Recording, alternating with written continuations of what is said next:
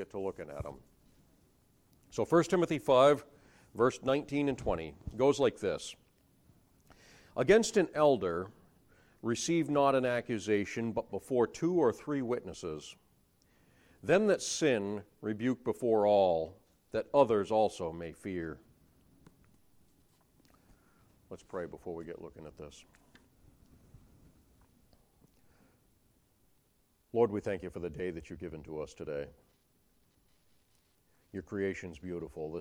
So many changes this past week. We went from snow last Saturday to 80 degrees this week, and all the flowers are coming up and things are blooming. You made a beautiful world for us.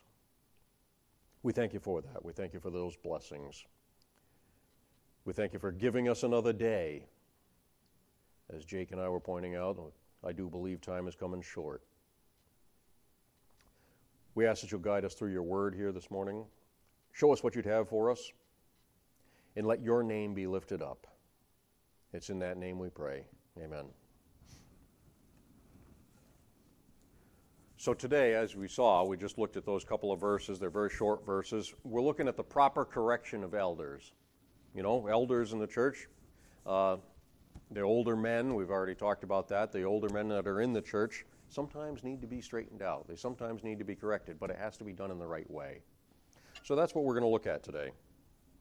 So let's read verse 19 again. It says, against an elder, receive not an accusation, but before 2 or 3 witnesses. Paul's continuing his concern for the proper treatment of older men in the church at Ephesus. Remember, we talked about this is not a position in the church, this is an older man in the church. And this church in particular is the church at Ephesus. It's under Timothy's watch at this point in time. He's trying to get them established, get the ball rolling. This is the early days. People didn't know how to conduct themselves in a church situation. And probably one of the big reasons for Paul's concern here is the proliferation of false teaching that was going on in Ephesus at the time. We've already talked about that. There's a lot of false teaching. There were a lot of things that were incorrect. And that's something we need to remember as we go through the books of 1st and 2nd Timothy, that false teaching in the first century church at Ephesus was rampant. And that fact, the fact of the false teaching, heavily influenced the books of 1st and 2nd Timothy, as well as the book of Ephesians, which I've recommended to you over and over again. You ought to read the book of Ephesians while we're going through 1st and 2nd Timothy. Now, another thing that would cause the people at Ephesus to be making accusations against the older men leading the church could be the treatment of widows, which we just finished looking at. We know that was a contentious point because back in Acts chapter 6, that was the point of the first contention of the church that was recorded, was the distribution of goods to the widows in the church. Acts to older men. That could very well have impacted the church at Ephesus as well. You know, as a side note here, whenever you do something beneficial to someone, there's always going to be somebody else who gets upset that you didn't do it for them instead. Have you ever noticed that? You do something nice to somebody. Folks haven't changed that much, have they? Folks were the same back in the first century Ephesus as they are today. People haven't really read that situation yourself if you want to. So as Paul's addressing these kind of complaints, Paul says that for any complaint, now, he's saying that accusations against older men in the church who probably are in positions of leadership hadn't ought to be based on any unsubstantiated charges. And that's a biblical precedent. We've seen that throughout the Bible. That's exactly what God prescribed back in Deuteronomy chapter 19. Let's look at it. Deuteronomy 19:15.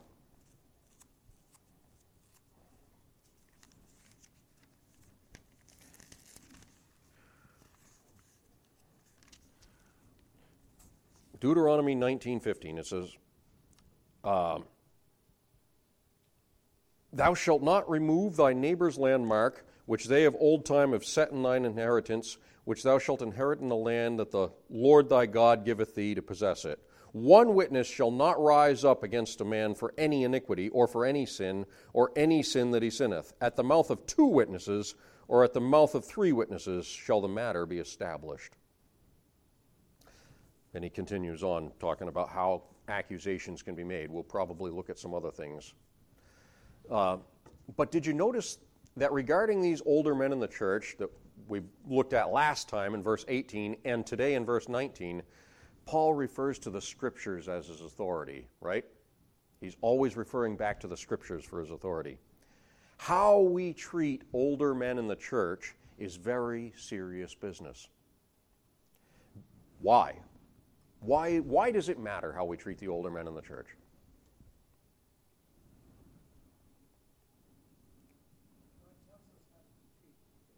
Well, exactly, because I told you to, that's why. That's always a good reason to go. But typically they're the pillars in the local congregation, aren't they? If it weren't for, God bless the older men that we've got in this church, because they are the ones who hold this church up.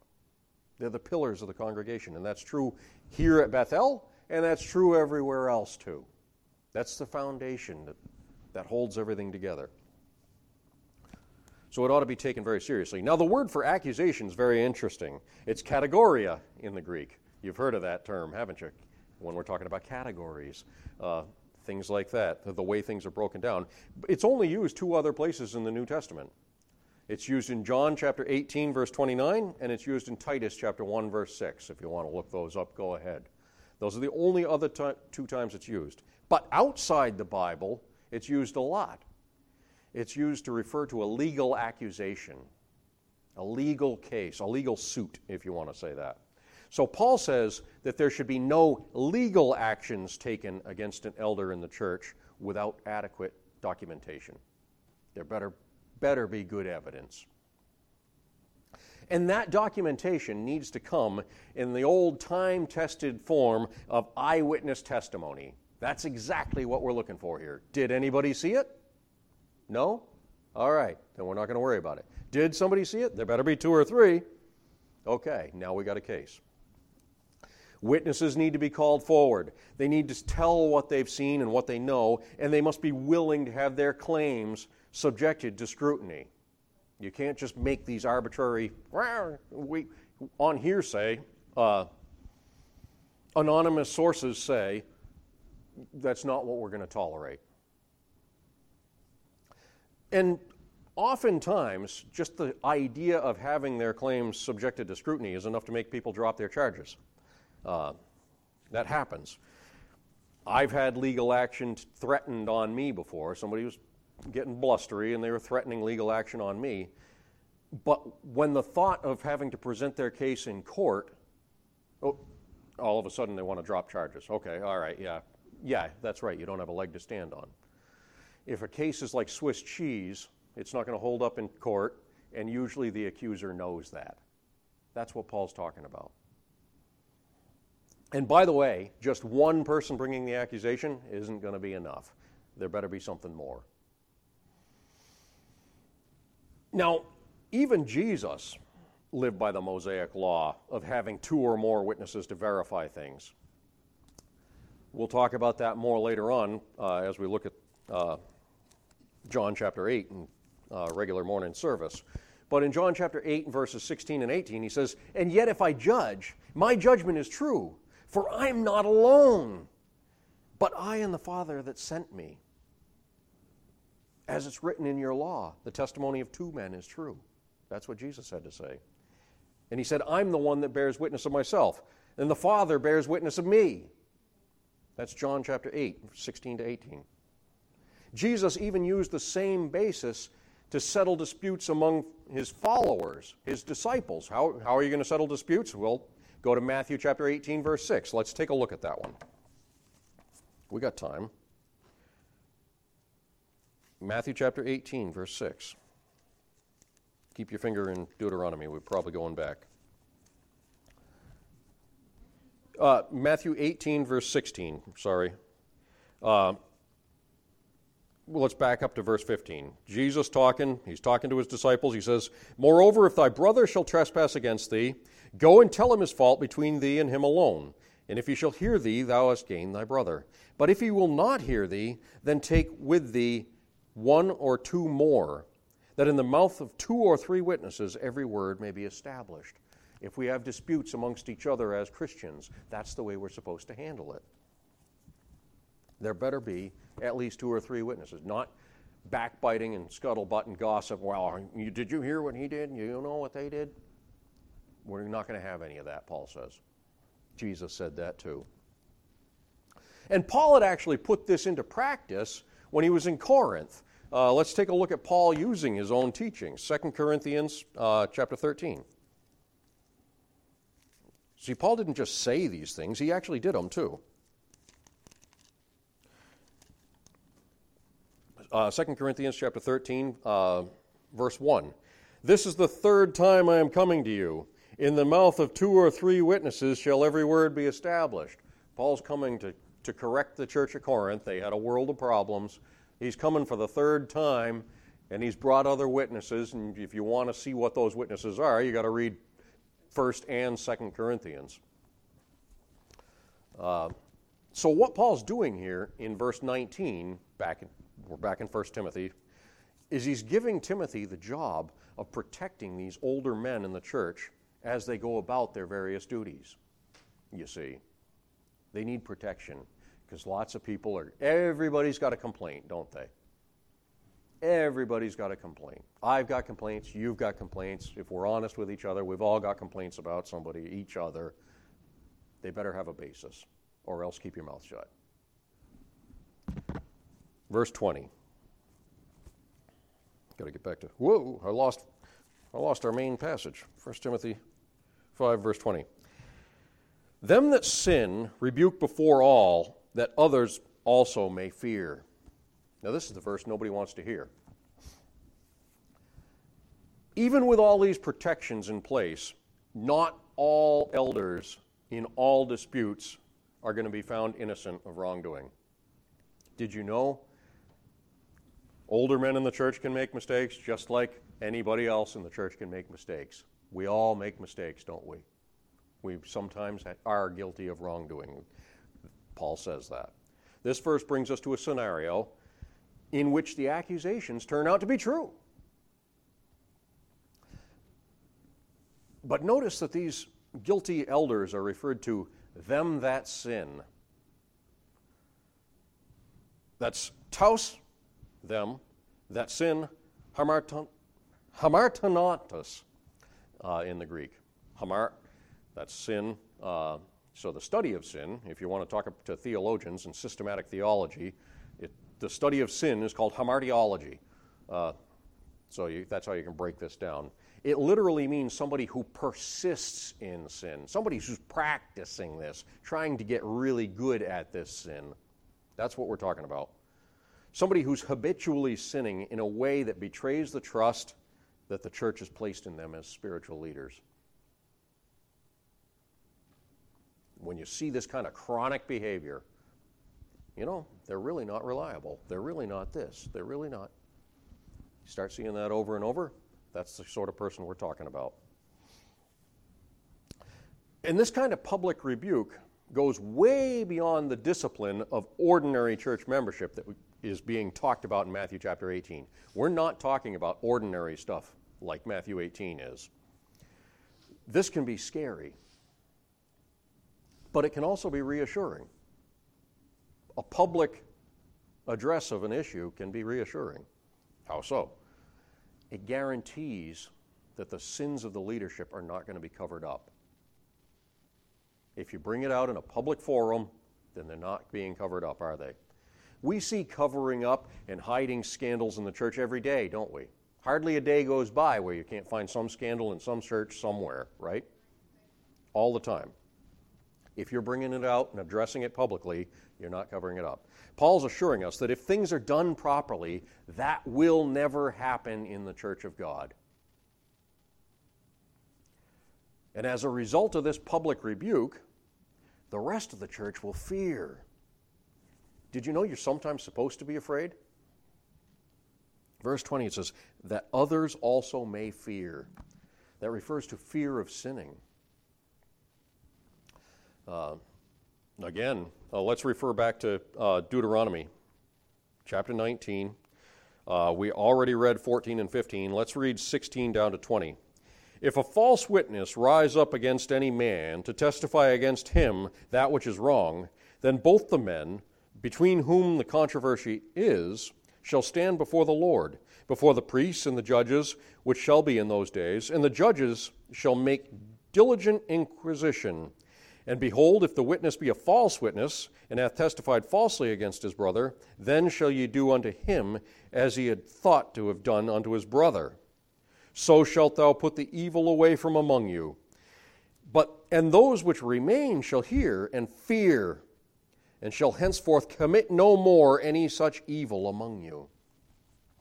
If there's swift repercussions, then there's a certain fear, isn't it? I hate to bring modern politics into it, but some of the speeches that were going on at the National Rifle Association meeting this past week were very interesting. What we really need in this country is swift action. We talk about the shootings that are going on and things like that. We don't need more gun legislation. We need swift punishment on the people who are committing these crimes. That's what needs to happen. That's just common sense. Sorry about waxing political there, but that's the sort of fear that we're talking about here in the Bible. Now let's think on this for just a little bit. If the elders in the church are sinning, they're really the folks who in the church ought to be held in the highest regard, right? We ought to respect the older men. We've already talked about that the last couple of weeks.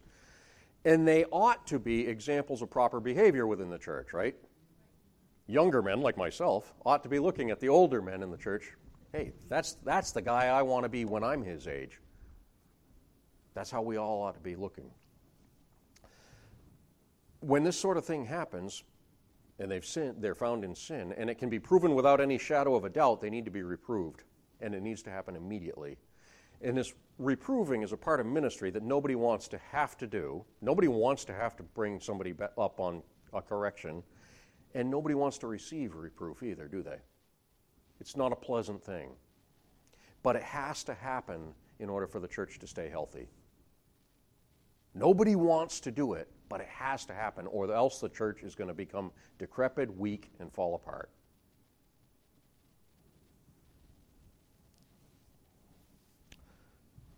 It's neglected for convenience sake all too often these days. Now, I never wish to see any kind of scandal in the church, but at the same time, we can't just ignore ongoing plain sin happening right under our noses, can we? You can't let it fester. We saw Peter and Barnabas having to be reproved in Galatians chapter 2. We got time, let's look at that. Galatians chapter 2. We should be done in Deuteronomy. We're not going back there.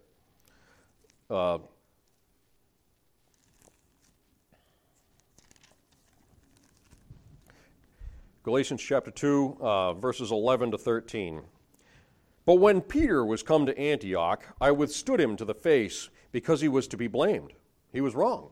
This is Paul talking to Peter. For before that, certain came from James.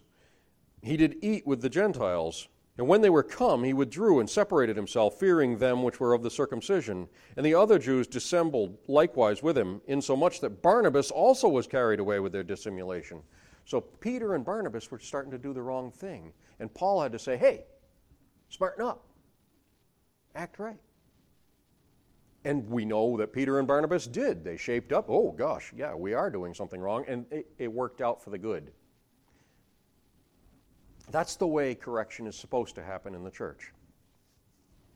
When Paul saw that they weren't acting in accordance with the gospel, he called them out in front of everybody. And that's what Paul's calling for Timothy to do in the Ephesian church. People who are leaders in the church need to be held to the very highest level of accountability. And if a shortcoming is discovered, it needs to be pointed out and fixed.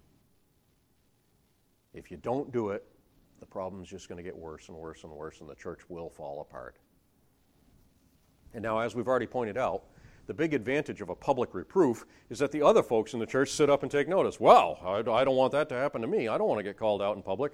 I'm going to start shaping up before I have to be called out.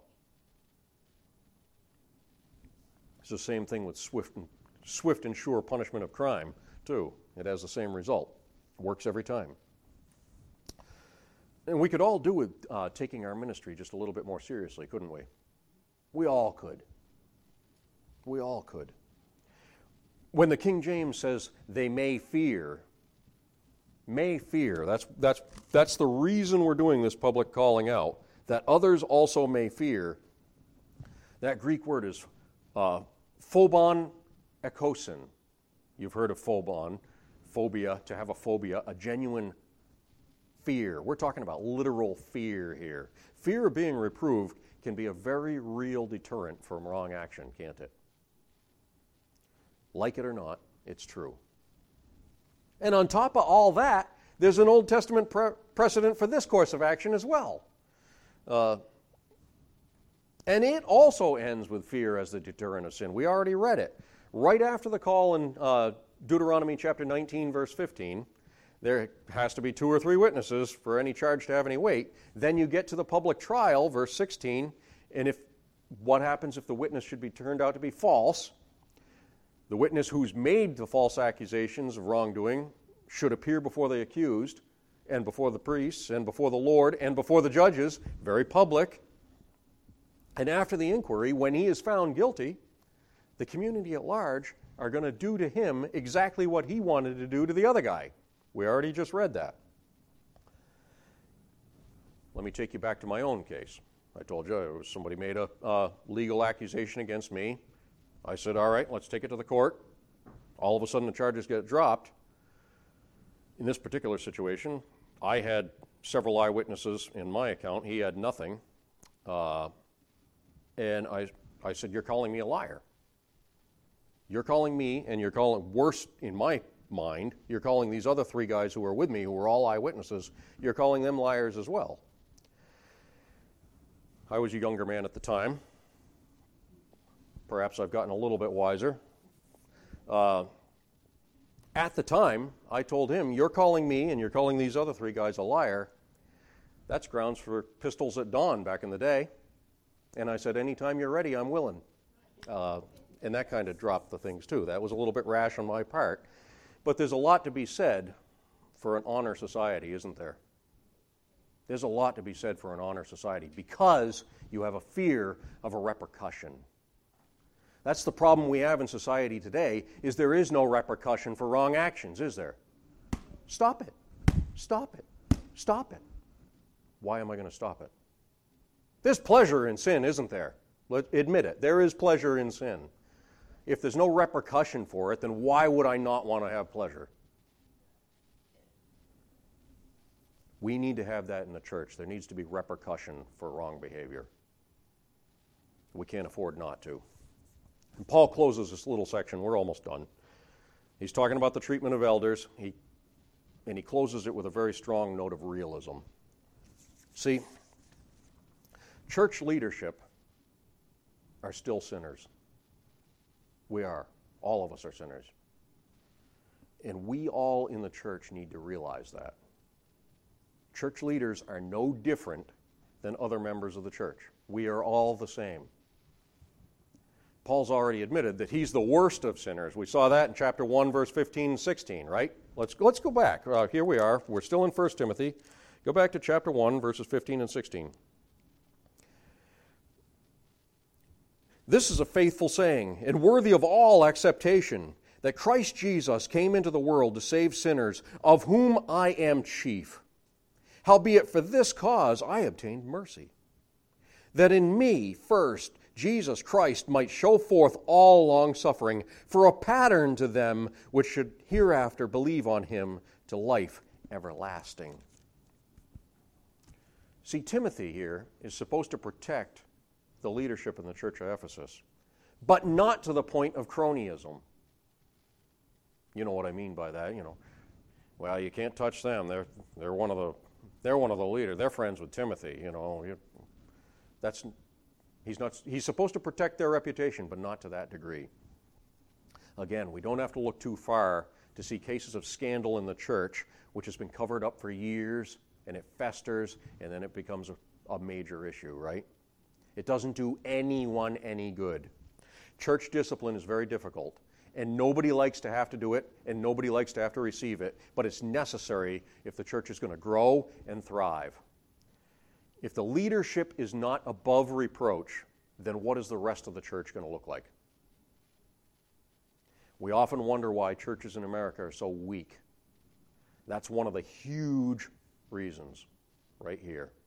A lack of repercussion for wrong behavior and no discipline.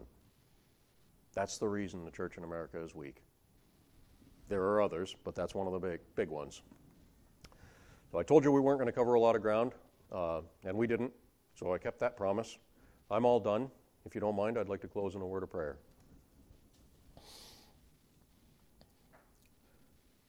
Lord, again, we thank you for the very, very clear words from your scriptures, very clear instructions.